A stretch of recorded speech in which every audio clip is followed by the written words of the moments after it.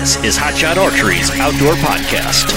The show starts in 3, 2, 1, go. Hey, what's up, everybody? Welcome back to another episode of Hot Shot Archery's outdoor podcast. I'm Logan Chartrand.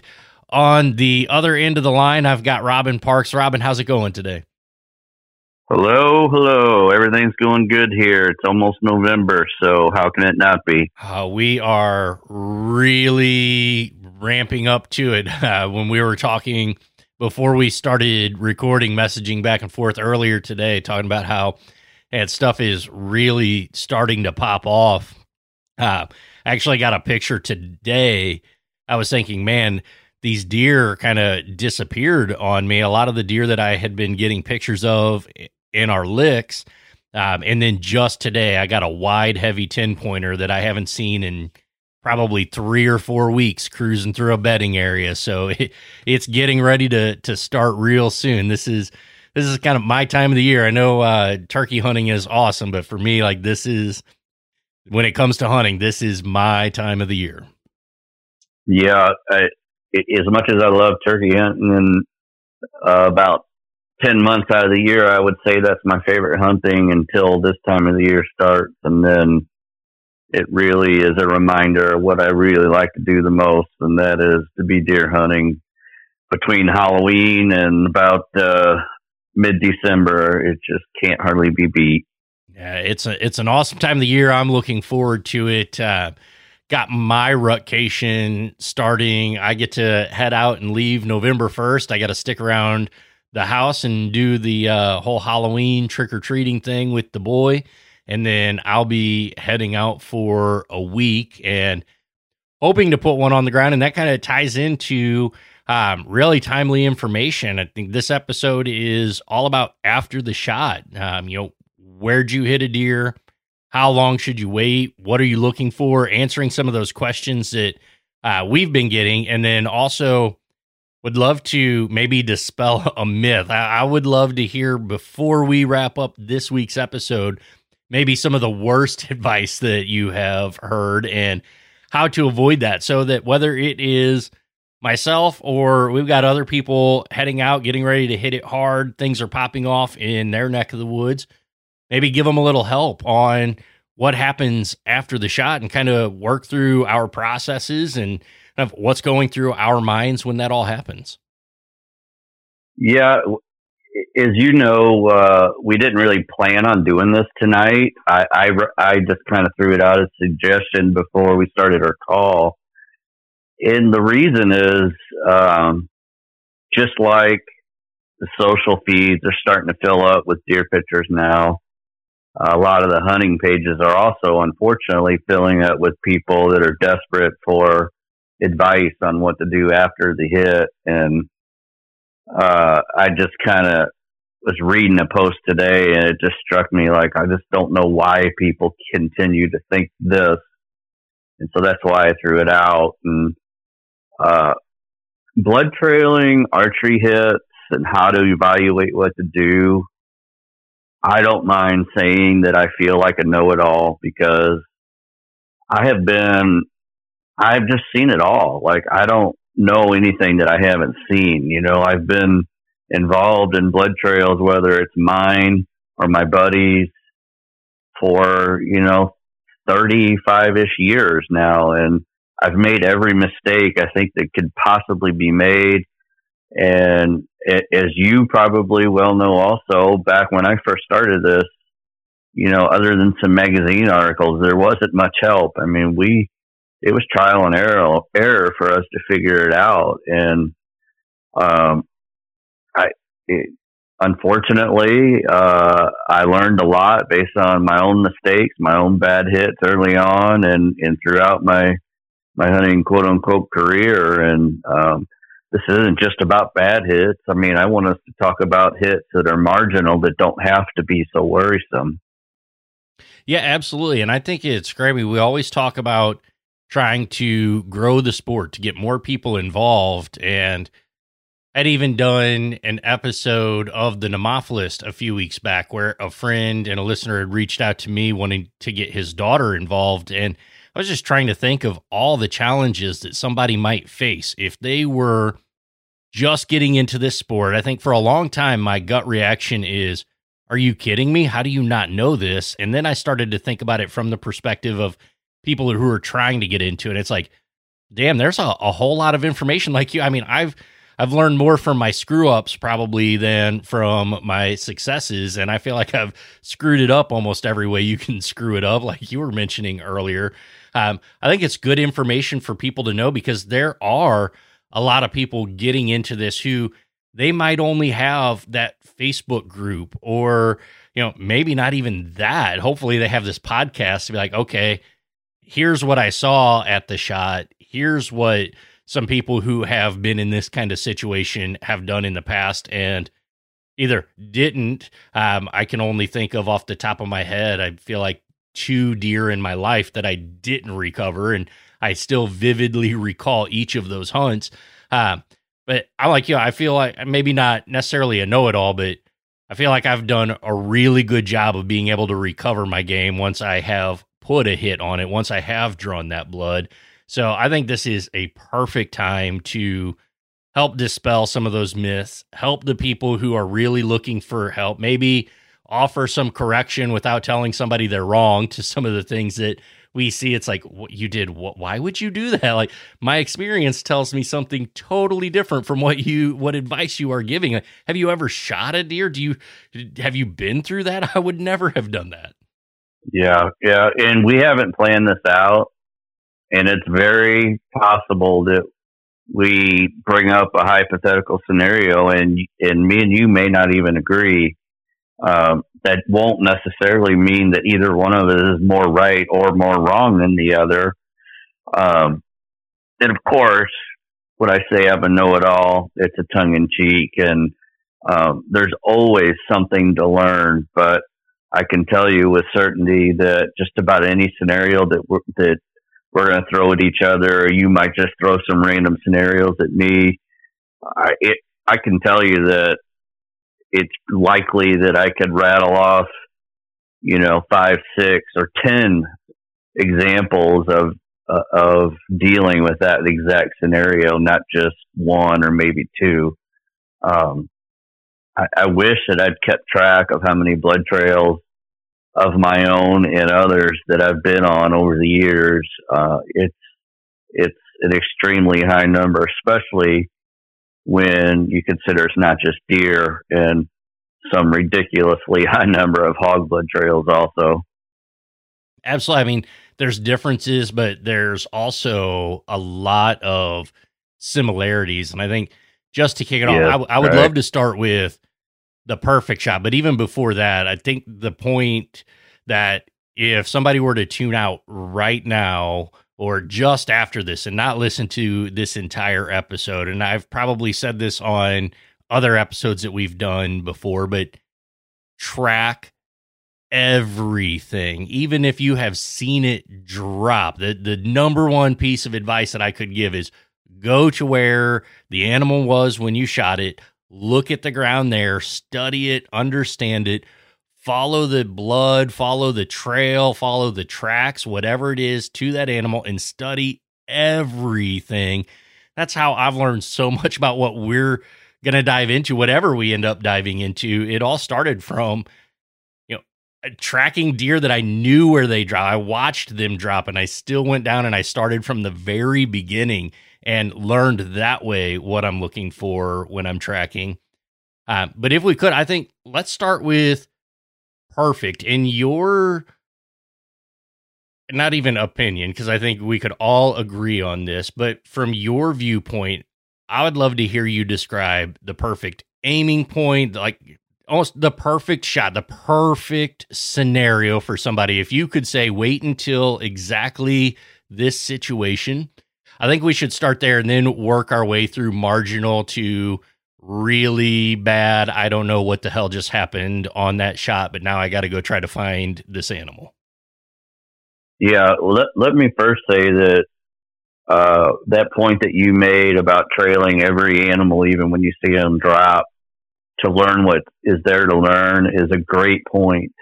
One that I always do unless there's some reason that, time is just too short and I can't take the time to go ahead and follow a blood trail. Maybe, rain's coming in, or maybe I got to be at work, or whatever those reasons are. But, and the reason I wanted to reinforce what you said is I also want to reinforce to everybody that it is very often the case that you did not hit the deer where you think you hit it. It is hard for me to put into words how many times that I have disagreed with my camera person or my hunter that I'm videoing about where an arrow hit the deer that we both just watched. And I can also tell you the video camera never lies. The video camera always settles a bet and a disagreement. And it is very, very common for the hunter to swear up and down that they saw an arrow hit a certain spot, and it ends up not being reality. So that is also plays into following a blood trail to try to learn what can be learned throughout that whole experience. You might think you made a hit that was too high. You followed the blood trail even though you saw the animal go down, and you may come to find out that, it was right where it should be. It wasn't as high as you thought. That's why the blood trail was so good, as an example. So anyways, without dragging that out too long, I'm glad you brought that up, because that's really where I wanted to start with, is to always remember that your eyes and your mind might play tricks on you, and sometimes they just lie to you. Oh, yeah. And I think anybody who spends time at a range or on a 3D course, I couldn't tell you how many times I feel like I shoot at a pretty competitive level, especially indoors, maybe not so much 3D, but even then it's like I've got to shoot, and then I shoot known distance, and then I still bring my binoculars up. I'm like, whoa, my arrow is where? Like, okay, I didn't think I hit there, or I shoot, I'm like, man, I don't know where that hit on I better look to see where it did. Even with firearms, I mean, this past weekend, Jack and I went out to get firearms sighted in for deer season, and I was shooting my 308, and I shot, and I had my scope up on 12, and I mean, I shot, and then I had to bring the scope back on target to be like, okay, that's, about a half inch right and a half inch low. I could have swore I was holding right on dead center, but that's not always where it ends up landing, even on a stationary target. So I think that's a great thing to keep in mind while you're tracking and studying, and then also study the deer when you get there. Don't just assume, really look and see what that is. So again, I think if we could start, what would you say is a perfect shot situation for somebody where, like, in your mind, no brainer, probably don't need to track. You feel like this, you're going to be able to watch this deer fall. Yeah, for me, that is going to be a deer that is perfectly broadside, and the arrow went in just behind the shoulder, about mid-body, maybe slightly below that. When that arrow is in that vicinity, that deer is going to be dead in seconds, usually in sight, in the 20 to maybe 50-yard range. Not that they can't go further, but that's pretty common, at least in my experience, for that hit to just be dead. I think I timed the last one and came up with 4 seconds on the video. So that's just an example. And that's the kind of hit that, the old magazine articles used to say, no matter where you hit, give them the half an hour. But let's be realistic. When you know you hit them there, all the signs point to that. There's really no reason to be waiting and delaying. If the arrow and or the blood trail confirms what you think, I mean, you might as well just go get your deer, unless you're going to stay and wait for another deer to come by or something along those lines. Yeah, I would agree. I love the broadside, maybe slightly quartering away, but I'm the same boat. When I'm teaching Jack shot placement, it was go right behind the leg, so draw a vertical line up the back of the leg. I'm getting choked up just talking about it, I guess. And then a third of the way up the body, about a third to half is where I'm putting it. I know a lot of people want to brag about their heart shots. To me, that is a low percentage shot. I'm not aiming for the heart.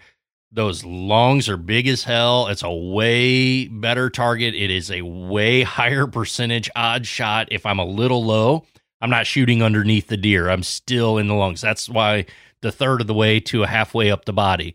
I can be a little high. I'm still in the lungs. I can be a little low. I'm still in the lungs, or I caught the top of the heart, but I'm going right behind that leg. I don't like to hold right at that joint. I don't want to try to hit that knuckle.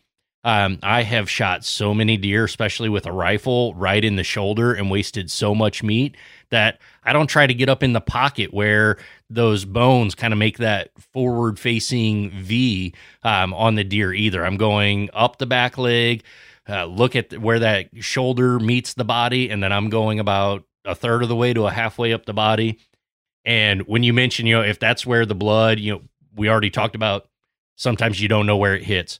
If you're seeing blood pump out in the lower third of the body, that was a good shot. Watch the deer, watch it fall.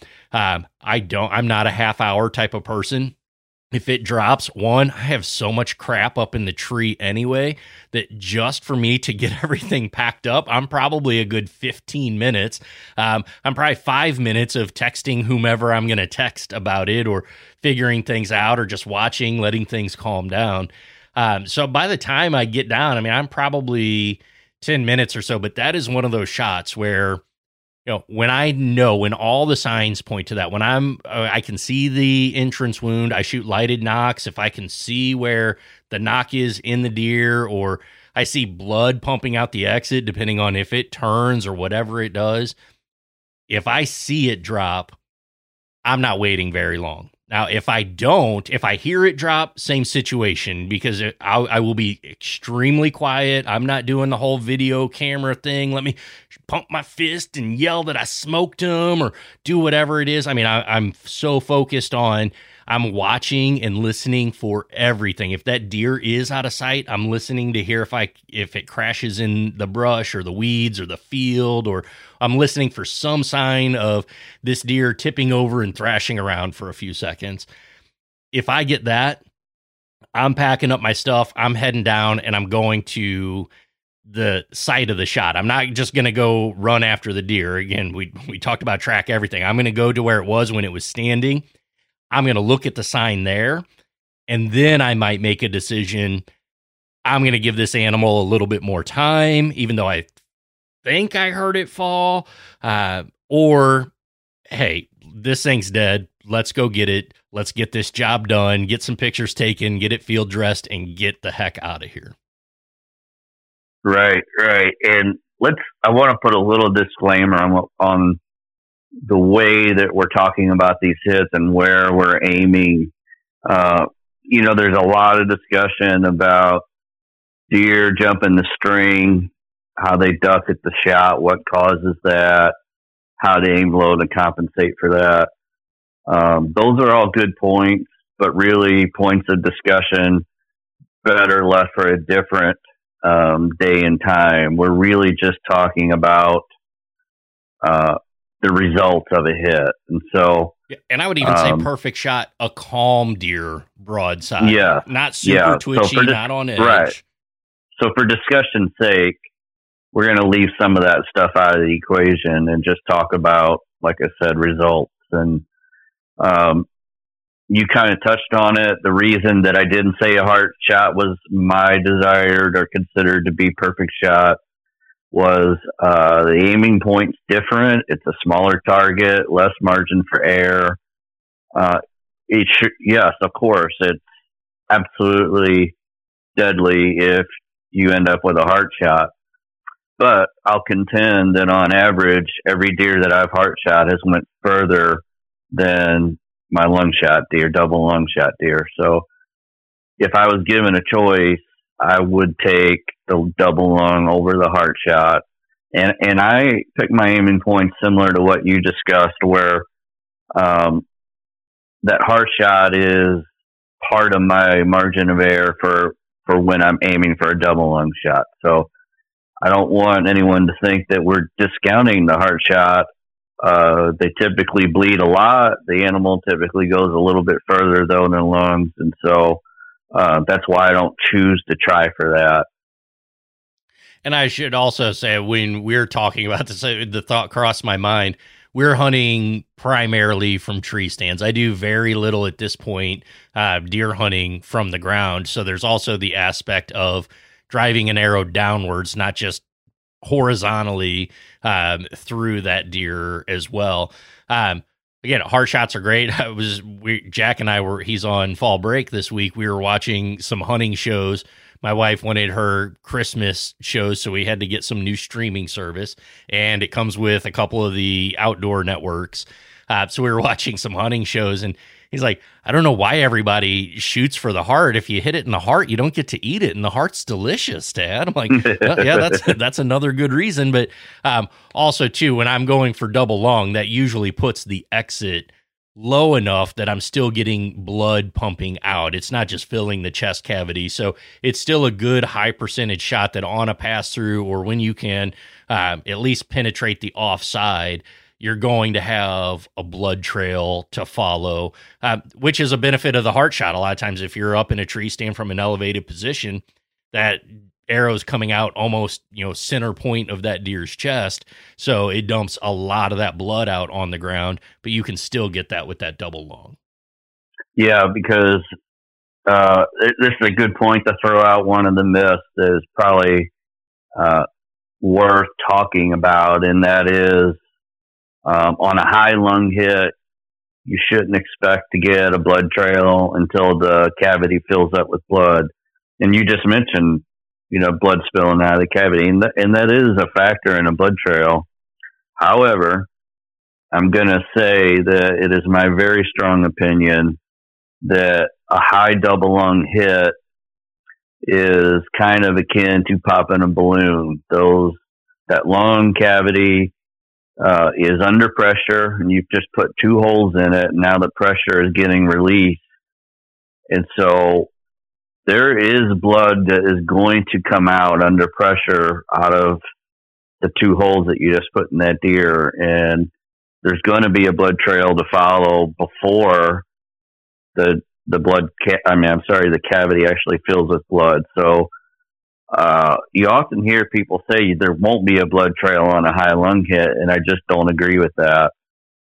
And I also will say that a high lung hit is getting the parts of the lung that has the most blood capacity, meaning you just destroyed the biggest part of both lungs. And so that's going to equate to a much shorter blood trail than, say, the bottom of both lungs. Yeah, absolutely. So let's talk a little bit about what does the blood trail look like. I mean, perfect shot, I feel like it's dumping blood. The shot that we first talked about being kind of our perfect, it's dumping blood. It can be bright, it's bubbly, it's everywhere. Like, you don't have to look. It's that red carpet kind of treatment. But on a high lung shot where you might get some blood at the point of impact, and then it might be a while before it really starts laying out more of that heavy blood trail. What is that? What are you looking for that to you would indicate, okay, high lung, but still lung?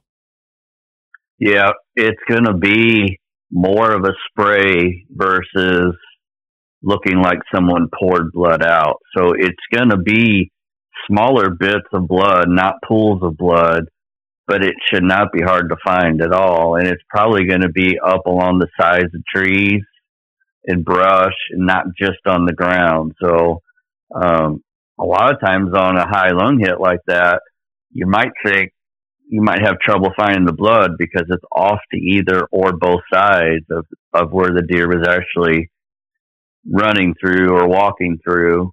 And like I said, oftentimes the blood's not even on the ground. It's on trees and bushes and stuff, and weeds, things like that. Now, color-wise, It's going to be kind of pink. It's not going to be bright red. Time for another myth dispelling. Just because you have little air bubbles in blood does not mean it's a lung hit. A muscle hit will bleed bright red blood, and it will have small air bubbles in it, but that does not mean it's the lung. I just saw a picture today. A guy posted it, said, I guess I got one lung, and it was, to me, clearly just a muscle hit, a couple small air bubbles in the blood that he showed, and it was bright red. Like, nothing about that said lungs to me. Right. I think people somehow tend to forget that all blood is oxygenated. It doesn't matter where it comes from. The lungs are putting oxygen into the blood for the heart to pump it through the body. Think like, for me, I brew beer, and it's really easy. When I do the sanitizer that I use in my equipment, it bubbles up real thick and foamy. Or, I mean, it doesn't look like soap suds a lot of times, but really bubbly. If you shake up a soda, something like that, that's lung blood. If it's got a little air bubble here or there, I mean, there's any number of things outside of just the oxygen in the blood that could have put a bubble in that. I mean, it flew through the air, it landed on something. There's all sorts of things that could put little bubbles. It's hard to explain unless you see it, but it's really easy for me to tell this is a lung hit because it's not. Yeah, it doesn't look like head on a beer. It's not that dense, but it's very frothy when you see a lung hit. Right. It's not like water. It's like, well, like you said, it is frothy. It's like, just like you said, like you shook a soda for the froth on the top of your latte, or any kind of texture like that. And so many times when you see a picture someone posts when they're having trouble and they're sure that it's a lung hit, you could just tell it's that bright red, almost looks like the texture of water. I hate to say watery because that's not what I mean, not watered down in color, but that kind of consistency. That's the word I think we're both looking for. There's a different consistency, and that consistency is more like a foam than it is water. Yes, and if I were going to be really gross, like the visual that popped into my head is like when you go pee and there's foam on top of it.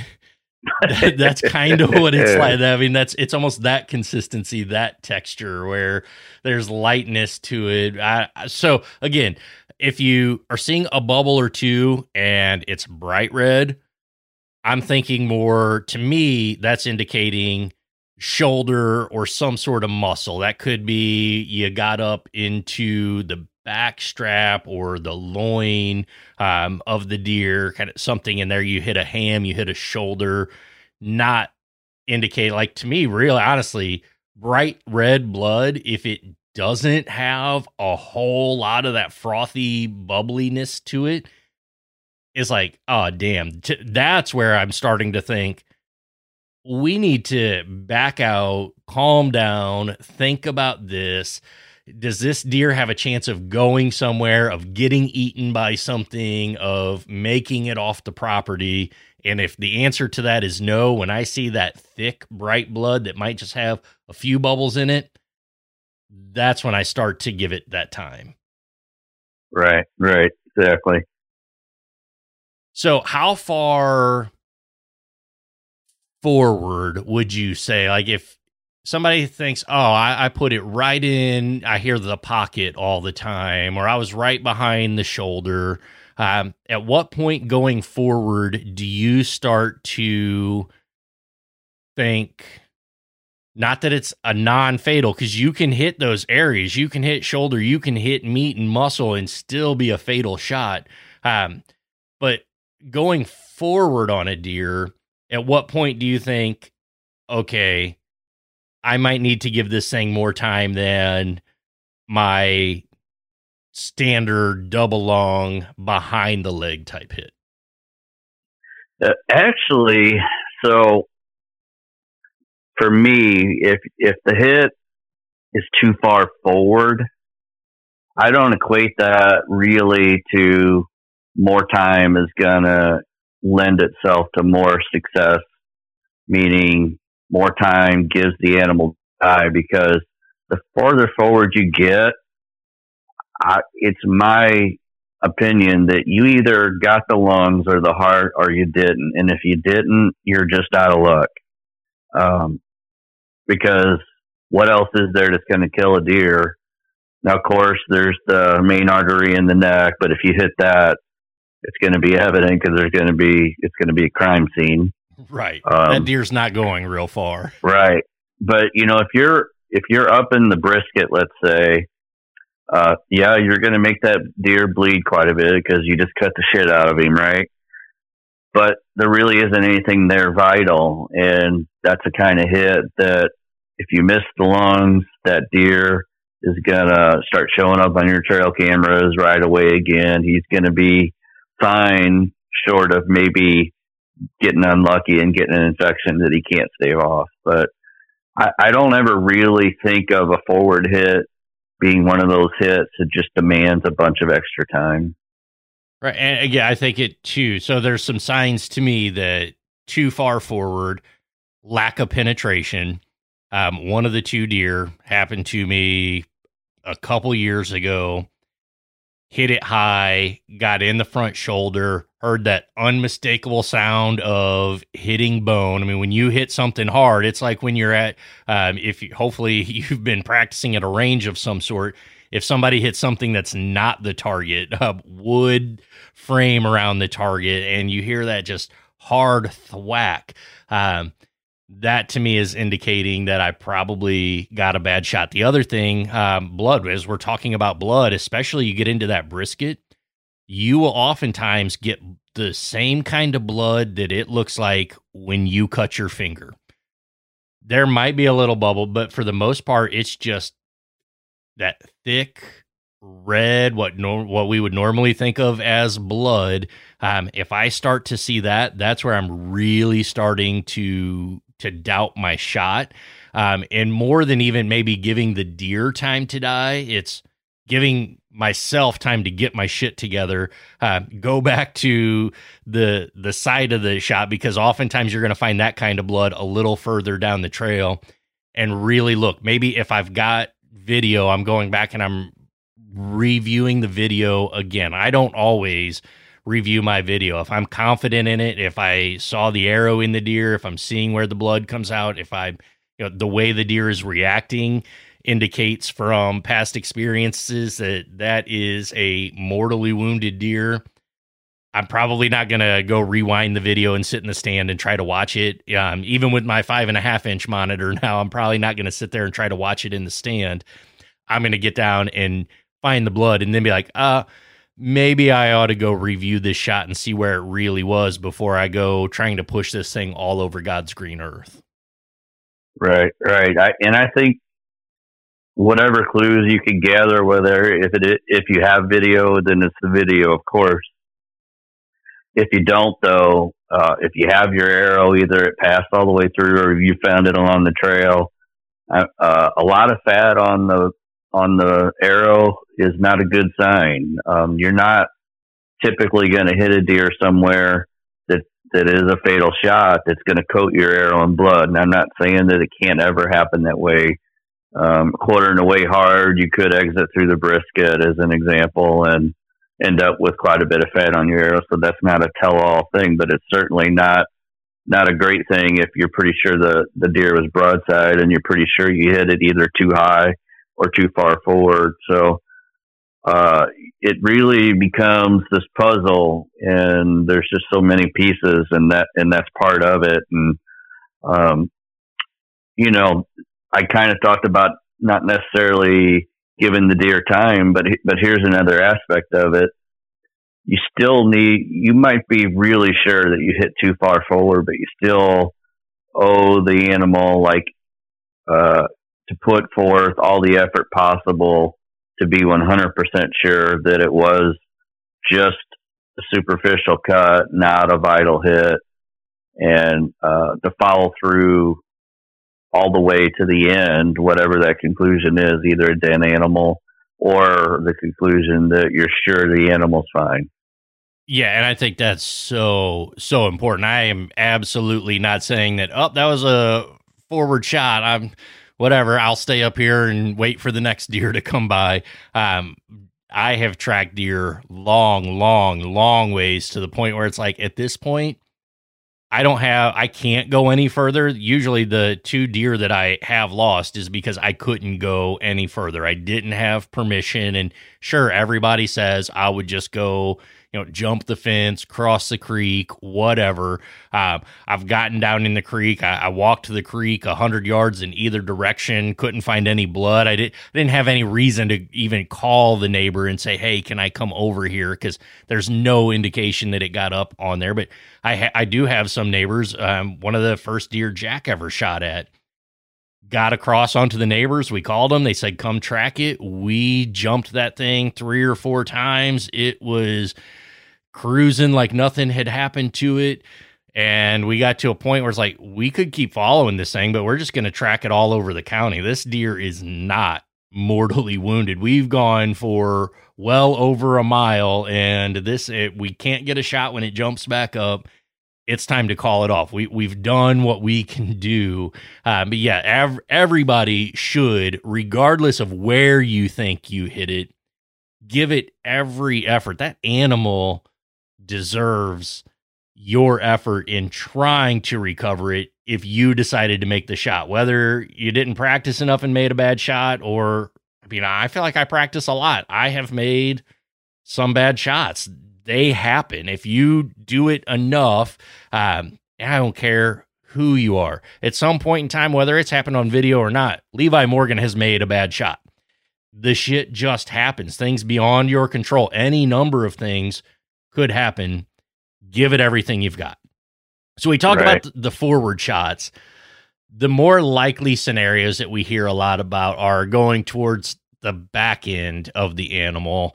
So let's kind of go that way with some shot placement and what are you seeing that indicates the type of shot that was made on a deer, and what advice would you give to somebody tracking that type of shot? Yep. And I think these are going to be the scenarios that we can offer people the most help, actually. The stuff we've talked about so far, pretty much kind of, the norm, the easy pickings of shot selection and results. But what we're going to start talking about now is the tough stuff. But I think everyone's going to find what we're going to talk about to be helpful. At least I hope so. So right away, the very first indicator to me of a deer that's hit too far back is a deer that only runs a very short distance and then stops to look back or look around and then slowly walks off. That is a dead giveaway that deer was hit too far back.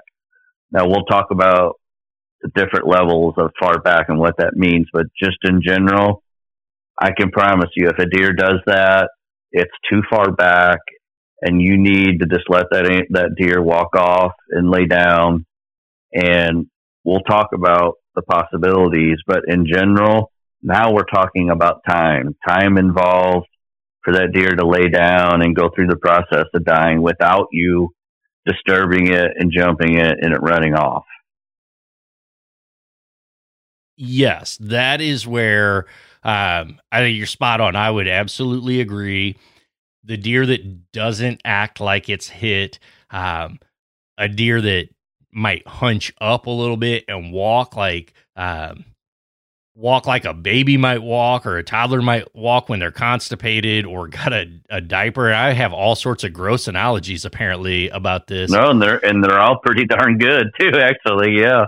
But that to me indicates that I am a little back. Again, it's that hunched up. It's the not taking big strides. They're kind of waddling with their back legs a little bit, and then sign on the ground, really dark blood. If I see dark blood, purple almost blackish color. If it's really thick, it might have tiny, tiny bubbles in it. To me, that's saying, liver. I got back around the diaphragm. There might be other indications even that hopefully no intestines. I've been pretty lucky in my life to not have gotten into the guts.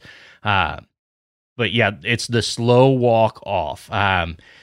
Deer, and it could be, we talked a little bit about kind of some of the myths. A deer that kind of jumps and kicks its back legs up. Oftentimes you'll hear people say, oh, that's a heart shot deer. They take off like a rocket.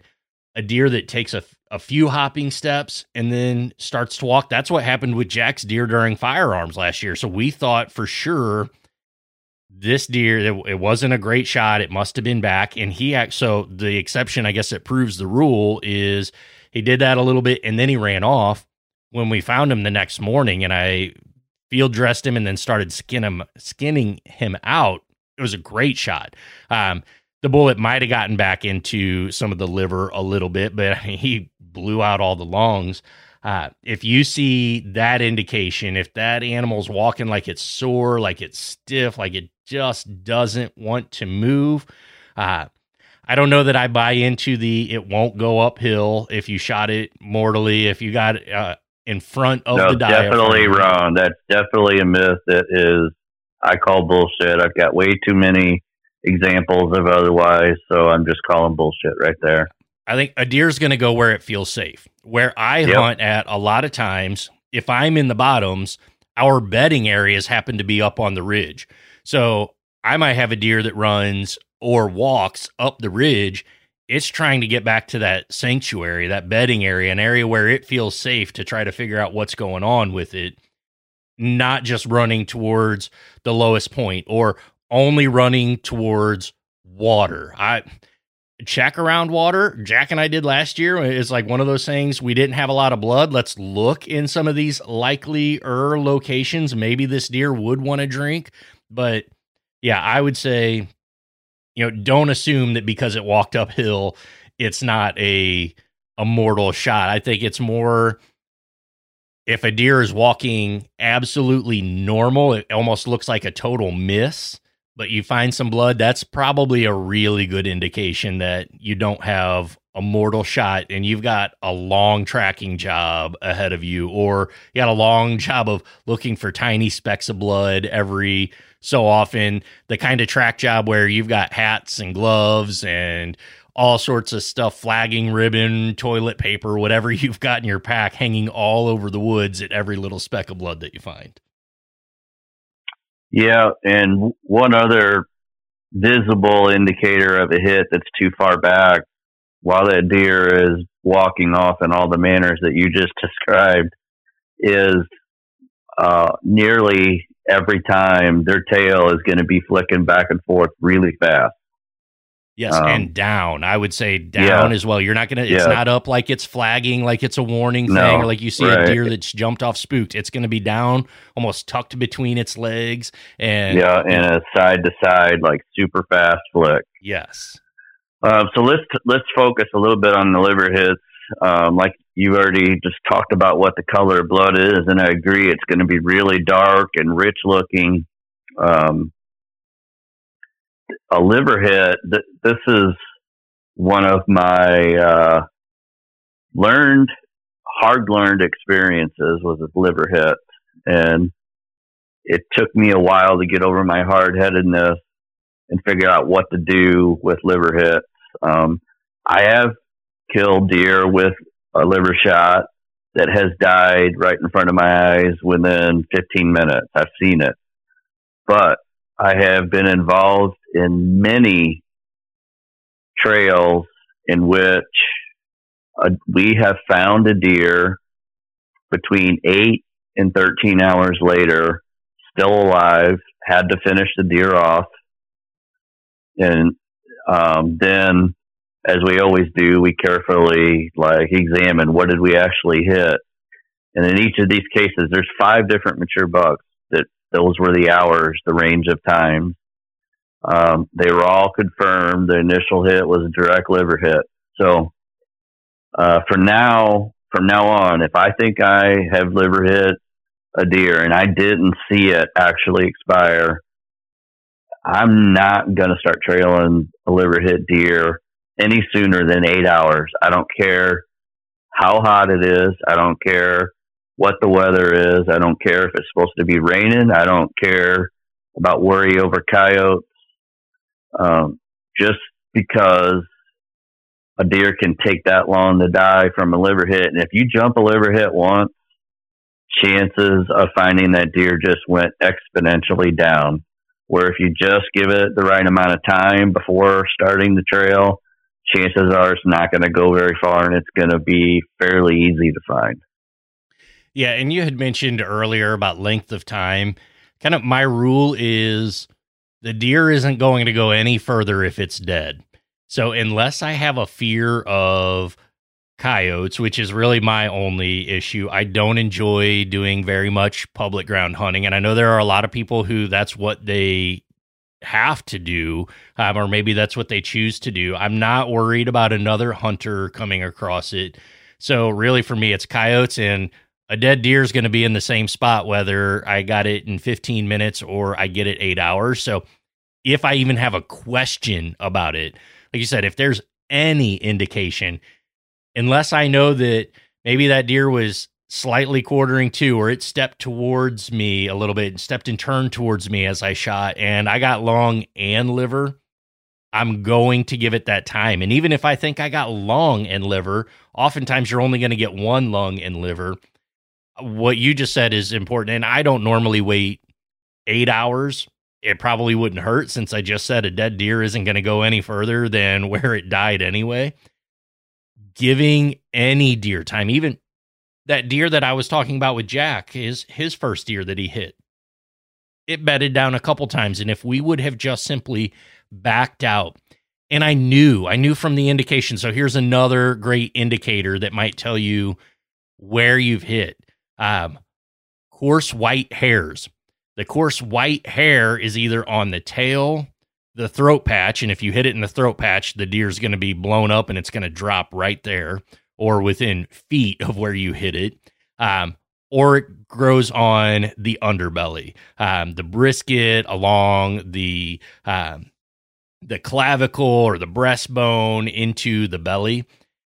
That's a low hit. That means you probably were not up into the vitals. And we had that, but we also had really good blood, blood that wasn't super bubbly. Another thing that told me maybe we should wait. But here I've got me, who's excited and seeing blood and thinking, man, this thing was really close. It probably couldn't have gone too far here. Got an excited little boy, and I had an excited grandpa with me. We started tracking it. We jumped that deer out of its bed 2 different times, maybe 3 different times.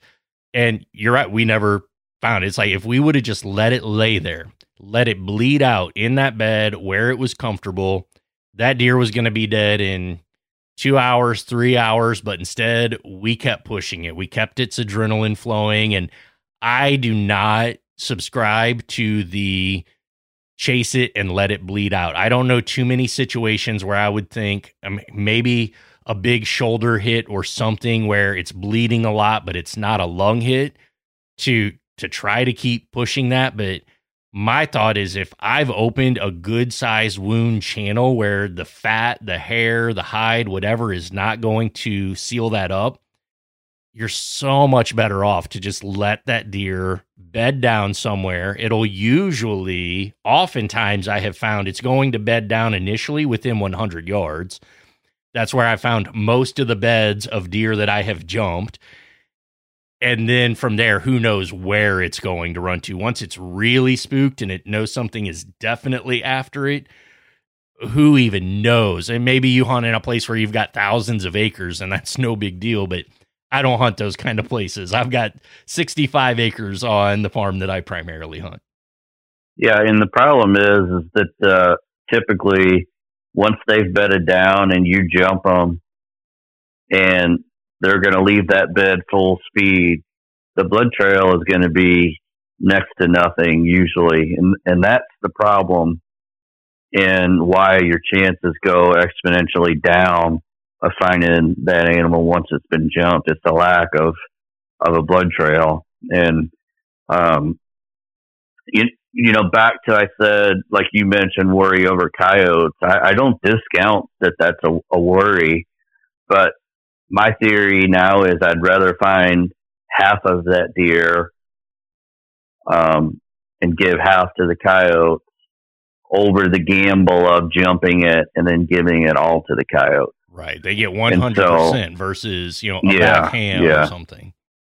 And, there's going to be different factors that go into that wait time on a liver shot. One of which I fully believe has to do with the size and maturity of the animal, meaning, a fawn or a 1.5-year-old doe compared to a big mature buck. A big mature buck is just going to take more time. That has proven itself to me with liver hits multiple times, where it's just the physical size and ability of that bigger bodied deer to be able to withstand that injury for longer as compared to a more frail, younger, physically smaller deer. So basically it comes down to, if you think you got a liver shot, if it's in the morning, maybe you can get back out later that afternoon or evening and get it. But if you're hunting evening hunts, and a lot of the success that I have on the properties that I have access to hunt, they are typically better in the evening. You get a liver shot in the evening, you might as well head back, get a really unrestful night of sleep, and just plan on getting back out in the morning to try to track that deer, because very little could good. The risk reward is just not there to track that kind of animal at night in the dark, where all you can see is what's in your spotlight or headlamp beam or flashlight, whatever you've got. Just out. It's hard. But again, a dead deer is going to be dead in the morning, just like it was dead at midnight. So give it that time and make sure that you can. I shouldn't say make sure. There are still possibilities that you may not recover that deer, but your odds of success are much higher if you give it that time, you back out, you don't disrupt it, don't knock it off its normal pattern. Anybody that's surprised, I don't care, if anybody's ever been in high school and went to a party that the cops showed up to, people scatter everywhere. They don't just follow the trail or whatever. It's a lot easier to have an unpressured deer and follow some of the local trails in your area and find that deer somewhere just off the trail than have it just running crazy, wild, scared through the woods, and who knows where it's going to end up. Yeah, and there's the nature of a liver hit deer and a gut shot deer is to go the shortest distance possible to feel safe and find a place where it can lay down in its head, lay down to recover. Of course, we know that's not what's going to happen. And just letting that deer be and let it go the shortest distance is the key to success. And let's briefly, and I do want to keep this point brief, but it is worth mentioning. I also said, I don't care how hot it is. And we've talked about this in other podcasts specifically about warm temperatures and meat and different hits, but a deer doesn't start to spoil while it's alive. And so if you have a scenario where you've given a deer, let's just use that 8-hour hypothetical, you've given it 8 hours to die and it only took 5 hours. Well, that means that the deer's been only laying there for 3 hours. So you're only hours into whatever risk of spoilage it may be. And maybe it's cold enough that that's near zero, but even on a warm night, it's 3 hours, not 8 hours. So a lot of people will absolutely say, well, I can't just let it spoil. I got to go get it. It doesn't matter. Gut shot, liver shot. I'm not waiting. That is flawed thinking. It's incorrect. And it's the wrong answer. I don't care who you are. I'll argue to them blue in the face. I'm telling you, you're wrong. The right decision is to give the animal the right amount of time based on the hit. Right. Now, what I'm not going to do is I'm not going to wait for good camera light to go track a deer that I feel like is down, is right here. That's where I think it gets a little bit shitty that some people have been known to do that in the past. Be like, well, we'll go get it in the morning where we have better light and it's warm and there's a chance of spoilage. And I think it's also important, we say it a lot, but we are talking specifically our experiences that are primarily in the Midwest in October, November. You get into December, usually the chance of spoilage around here is slim to none. It's going to be plenty cold enough, even late November. So your mileage may vary. If you're hunting out west, if you're hunting in the south, you're hunting where there's warmer temperatures, that might play a little bit of a role in, well, this deer might be dead in 2 hours or it might be dead in 8 hours. But I think it goes back to what you said too, of the percentage of what you can recover. If you're giving it time because you want to be able to recover the deer, not because you want to get better camera light for showing your recovery or being able to take better pictures of it, those are two totally different things when it comes to the spoilage aspect and whether you should let it lay overnight or go get it right away. Oh yeah, absolutely. And the very fact of the matter is there's been many times in early season where I've hit a deer a little further back than I wanted to. So that meant I needed to wait, but that doesn't necessarily mean I waited till the next morning. It means I got back out of bed at midnight, went and got the deer. I mean, it's the middle of the night, but the time has went by sufficient amount of time, but why there's no reason to let the deer lay there, from midnight to daylight, another 5 or 6 hours, when it's just too warm for it to be laying out there. So, just because I say wait the right amount of time doesn't mean I'm saying wait way more time than is necessary either. Sure. So as we continue to move back on the deer, the guts is a whole big area. I would say more than half of the deer. I think a lot of people don't realize that the diaphragm is not as far back in the rib cage as what it actually is. And you can learn this from successful recoveries of deer. Pay attention when you're cutting that thing open, when you're field dressing it. Where is the diaphragm? Find it where you can see it from the inside. Look at where that is at on the outside of the deer. But there's a lot of opportunities. And again, things happen, wind gusts, any number of things, bad anchor, excitement, you get into the guts. In my experience, that is a deer that you find by luck, not by skill. You might find it with blood tracking dogs have become very popular in recent years. And I think the more we can get people to use those things to recover their deer, maybe not, I don't know. I'm sure there are some people out there that might use it as an excuse to take any shot, just get blood, and the dogs will find it at some point in time in the next 24 hours. But to me, when I have helped people track gut shot deer, again, I've been very lucky to not have any myself. The one that I did have, I was rifle hunting, somehow clipped its lower belly. And without getting into all the graphic, gory details, after I've talked about how deer walk like baby with poop in their pants or blood looks like the foam on top of your pee, but it drug pretty much all of its insides out and was down in a creek bank and didn't get into any of the guts, didn't cut anything open in there. So I was extremely fortunate. But to me, that's a deer that you're going to find tiny drops of blood here and there.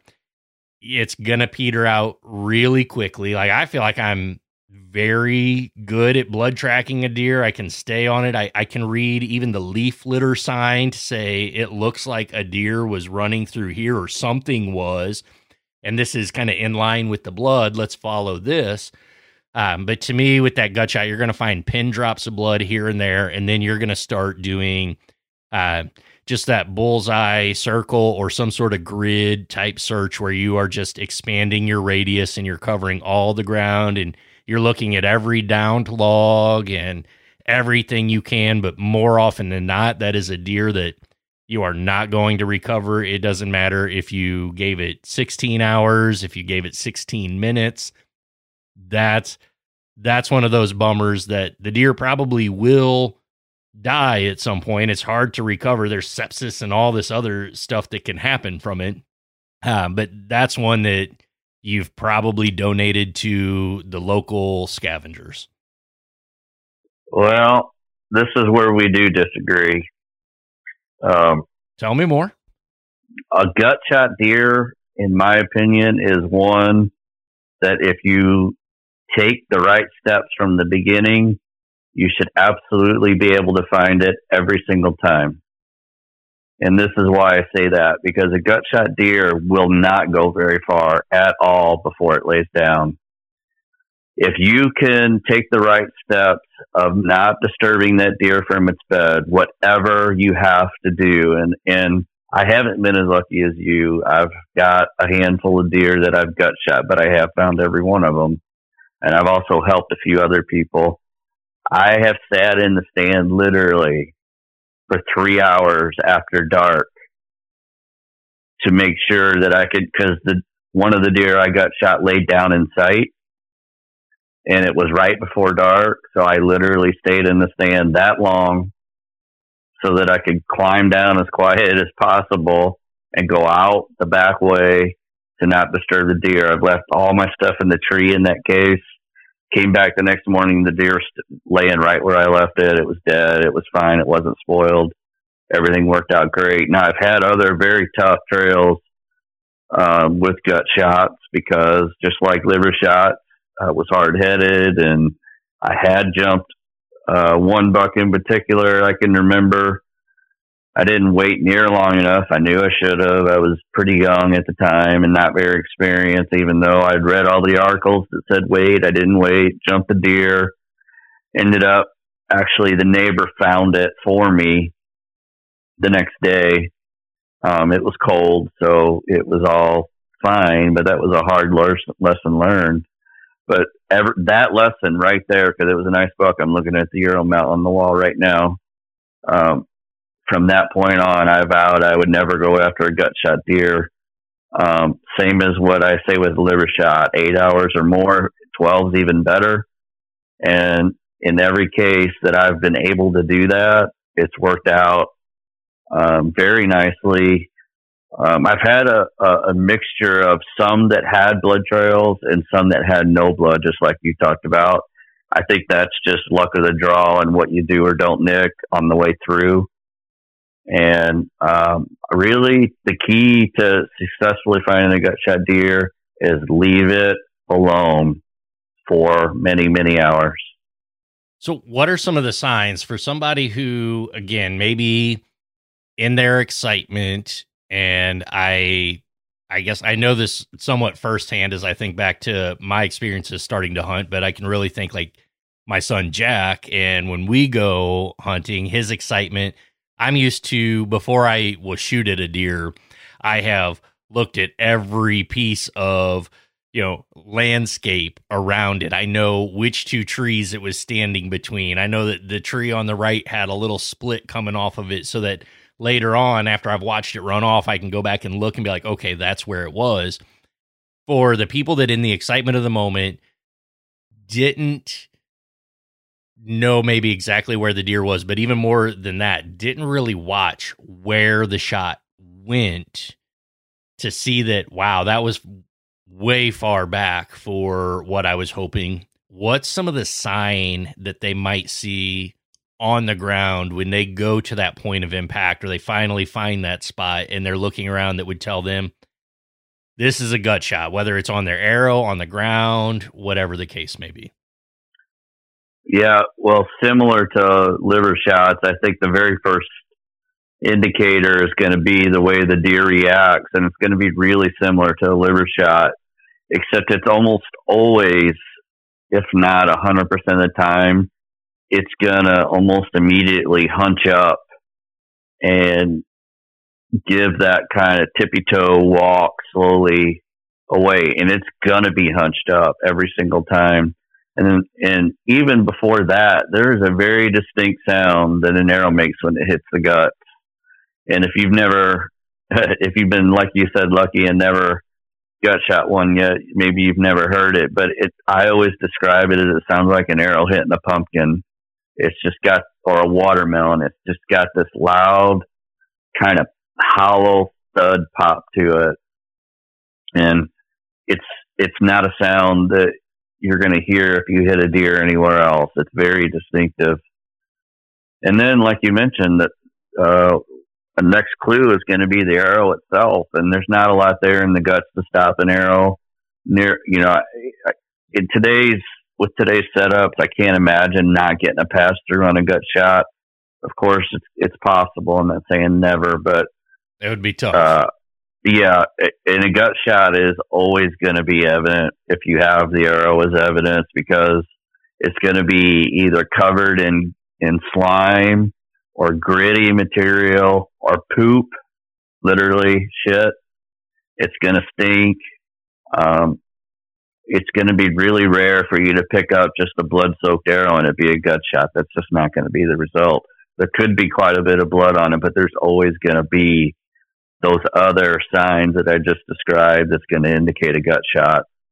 Yeah, it's like a yellowish, greenish type of, and the stink isn't just like a poop stink. It's just an off smell. The blood could even be kind of brownish looking on there. I have noticed in the ones that I've been around. It's pretty easy. Again, if you think, man, this smells funky, there aren't any other places that I have hit a deer where I smelled an arrow and be like, oh, this smells funky. This lung blood or this heart blood or this liver even smells funky. Like you can tell that it's one of those things like, I'm not looking forward to field dressing this deer. Yeah, that pretty much sums it up. And because I will say I have got into the guts with a knife more than once or twice in field dressing one. So I mean, I know the smell, even if I haven't made that shot that has caused that smell. Instant dry heaves for me every single time. That's why I've gotten to the point where I'm very good at being extremely careful as I am opening up that belly. Yeah. What I was going to say is, as soon as you have any indication, whether you're still in the stand or you've climbed down, you're not real sure, and you pick that arrow up, and this has happened to me. I've picked the arrow up and I'd be like, what is going on? Like, how could this be covered in guts? What happened here?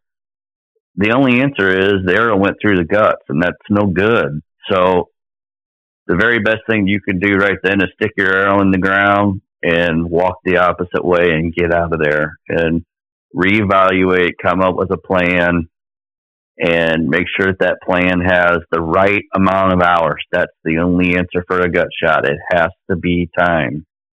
It takes time.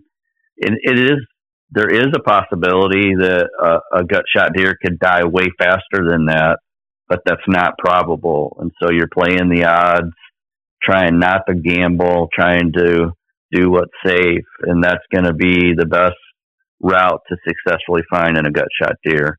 And it really can be done. I really do fully believe if I go hunting this week and I shoot whatever, a doe or a giant buck, and I know it's a gut shot, yeah, I'm going to be disappointed in myself for the shot, but I'm also going to immediately be confident that I can find the deer. I really do believe that. Yeah, I think like most things, it's knowing what to do after. And we've been talking about, the broadside shots. There are certainly situations where you might get guts and lung, a hard quartering away. If, again, the deer somehow you decide to take a shot that's quartering to, or it turns quartering to, where that arrow can travel. And on a quartering away, you might have to put hold your pin behind the last rib and enter back behind the diaphragm, maybe up near the guts, to get it to slide in up near those lungs or go through the lungs. So there are some things, again, we're not saying that this is every situation. We're talking about that broadside shot and what you may see. About the only thing that I think that I've run into with deer that I probably should have given time and didn't recognize at the time. I thought I recognized it as an amazing sign, but it wasn't. And that's going to happen probably less with archery equipment than it is with a firearm. But chunks of bone, to me, chunks of bone along with that bright blood or anything that we've talked about, that is usually a sign that you got some sort of front or rear shoulder, depending on how far off you might have been. That's another one of those situations where I would say you don't need to hop down out of the stand and run after that deer to put some sort of follow-up shot on it. You're not going to get caught up to it fast enough that you're going to be able to get that next shot into it. So again, I think just talking through sign, that's the only thing that popped into my head. It's like, well, here's something I've seen that was, I thought, wow, I blew this deer up. I'm finding chunks of bone. I'm finding blood everywhere. That was the other deer that I didn't recover. The primary sign was lots of red blood, lots of chunks of bone, meaning from what I saw, I probably hit somewhere in not even the lower or not even the upper part, but usually the lower part of the front shoulder, or you could see that in a back leg. If you hit it in the upper part, you're going to punch through. More often than not, you're going to punch through that blade that's in there. But if you're getting chunks of bone, that usually indicates a low shoulder or a low leg shot. Yeah, I have to agree with that for sure. Man, Robin, we have covered a lot over the last hour. Is there anything that we haven't discussed yet? Well, I did want to back up just briefly. And you brought up the point that the diaphragm is a lot further forward than what a lot of people realize. And I absolutely do agree with that. And the reason I wanted to mention that again is because let's just go backwards just a little bit to the liver hit. Just in general, I think the liver is much more forward than what a lot of hunters give it credit for. And so I do think that a lot of hunters think that they center punched an animal right through the lungs, when in fact, if it's at mid-body, there's a good chance that that's really the liver. And so there's not a lot of space between the lungs and the guts, of course. That's where the liver is. But just keep that in mind, that if you think you're back at all, really pay attention to everything that we talked about and make your decisions based on what you see and not what you hope. Yeah, I would say, and it's hard to tell. As you were talking about that, I was trying to think of a distance, maybe even 6 inches back from the back of the front leg. I feel like you're probably really playing with that diaphragm liver shot. Yeah, especially on the low part of the body. Yes. I think you're right. Yeah. Yeah, and that's why I aim, again, a little bit higher, because those lungs tend to go up and back. They don't just go straight back. So I feel like I have a little bit more room for error or mistakes if I'm a little bit higher up on the body. But again, the diaphragm runs pretty much straight up and down. But if you're looking for those vitals, that's where I would go. So make sure that you understand where vitals are. There's all sorts of resources online. And then can track everything. Know what blood looks like in different hits by, tracking that blood to your deer and then finding the deer. Know what the leaf litter looks like. More often than not, more than blood, I'm looking for leaves that are turned over. If it's been dry, I'm looking for the leaves that look wet, because that's the bottom side where it was against the damp ground or the cold ground. So there's lots of different things that you can do. If you are unsure, back out. And if you have anybody that you could call or come help you, it's not a sign of weakness to ask for help. If there's somebody that you could think of that might have more experience, I would much rather get a call from anybody on my friends list saying, hey, could you come help me track this thing, than to hear that they went out, weren't quite sure what they were doing, and ended up losing a deer. Yeah, I have been known to jump in the truck at all hours of the night and drive even a couple hours to help buddies, and that's just the way it is. It's just so much easier to ask someone to come help you, especially if you're not experienced. So I say we close this out by touching on the myth of all myths related to arrow hits, and specifically on a deer. Do you know what I'm talking about? I mean, there's a lot of them that are going The through my head. mystical, magical. Don't tell me about the void. The void, no man's land. That is it. The It is the void biggest- is void of reality.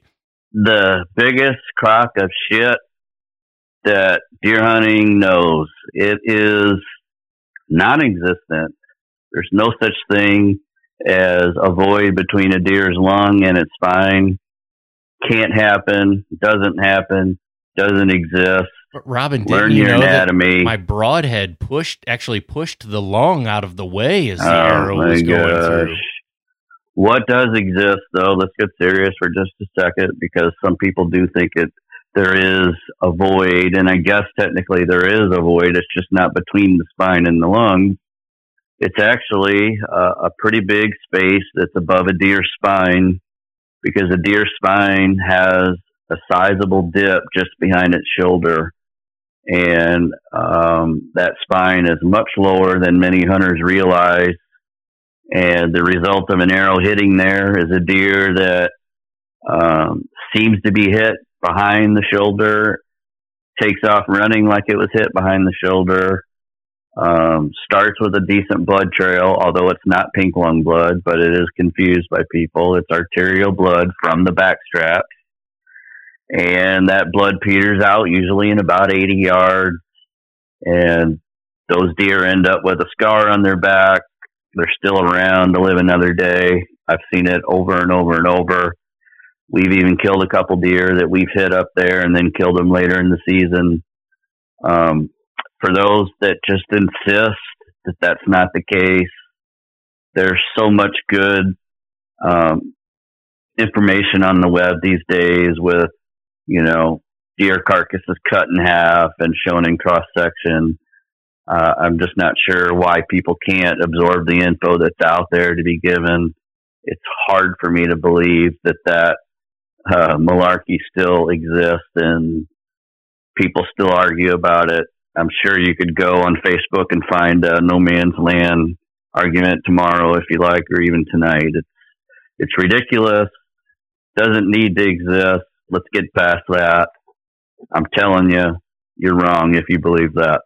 Yeah, I couldn't tell you how many pointless arguments I have gotten into about the void, even with friends. And it's surprising. Most people think, well, if I hit them that high, I've spined them. You've actually shot above the spine, and it's pretty easy to get a lot of broadheads to go through the vertebrae the way they're spaced up there.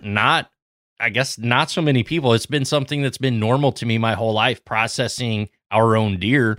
So I'm used to getting in there with a knife and trimming out the back straps and being able to see that raised area that's above the spine that is not going to immobilize and immediately disable a deer, even if it does get a little bit clipped. I mean, how many people are walking around with jacked up vertebrae, but it doesn't mean that it broke their back when, whatever happened. So it is easy. I wish I could. I probably couldn't find permission to post it on our Hot Shot page. I've got some pictures of deer that are split in half.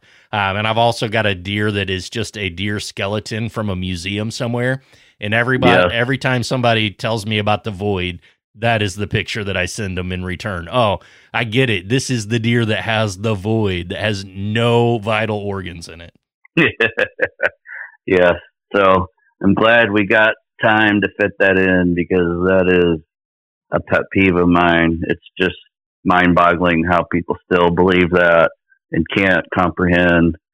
I will say, in some people's defense, they'll throw out, there's a couple diagrams that come to mind. I'm sure you've seen them. They're deer vitals diagram by different organizations, but they're more cartoon than realistic, and they always show the spine as being flat and straight, which is unfortunate, because those are actually put out by organizations that are trying to, be teachers of archery and bow hunting, and they're just horrible. And unfortunately, that's where some people get their info from. Our own spines aren't straight. They all have bends and curves in them. It's crazy. I think that I don't even have a parting shot on that. Now that we have covered the void and the lack of the void and Sometimes we just have hits that are too high and they're not great. You didn't run across the mythical deer who had this one area where it just couldn't be killed. You're right. It can't be killed there because there's nothing vital in that area. But it's not a unicorn deer. So that would have been my parting shot probably anyway, had I had time to think about one, is to just call out that the void doesn't exist. I don't know how anybody could send me a picture of anything that might change my mind unless all the internal organs are in a deer with an arrow running through it from where it was actually shot and everything is still functioning perfectly somehow. But even then I'd be like, okay, that's not a living deer. That could have been positioned in any manner. So any final or parting shots from you? Yeah, I'll go a totally different direction with my parting shot, and we'll get back to you talked about pictures of a 10-pointer you hadn't seen in quite a while, and I'll just throw out there that over the last 3 days now, we've gotten many pictures of new bucks on many properties that we're running cameras on, and I'm talking about in Missouri and Illinois both.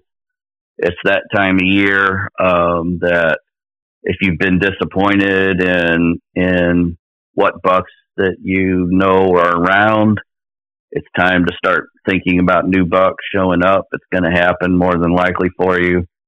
And for me personally, I'm starting to get pretty excited because some of the bucks that have shown up are pretty fantastic. So yes, that's my parting shot.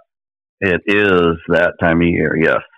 Awesome. I love it. Well, if anybody listening has questions, if you had a shot that you're not quite sure about, you can absolutely message the page. I can promise you that Robin and I keep a pretty close eye on both Facebook and Instagram. So you can message us if you have thoughts. As long as it's not the void, we'll probably entertain at least some sort of dialogue going back and forth. But you get a shot, you have a question about a shot that you made or a friend made, send us a message, let us know. If you've got questions or, again, ideas for show topics, you can always email us. We've got the open email at podcast@hotshotmanufacturing.com.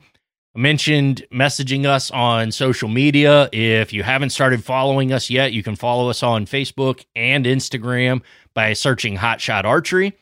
And then you can also check out our entire line of releases of peep sights and other accessories at www.hotshotmfg.com. If we don't hear from you, have a great deer season, and we'll talk again here in a week or so with updates on what we've got going on here in Missouri and Illinois as we really start to get into the heart of the whitetail rut.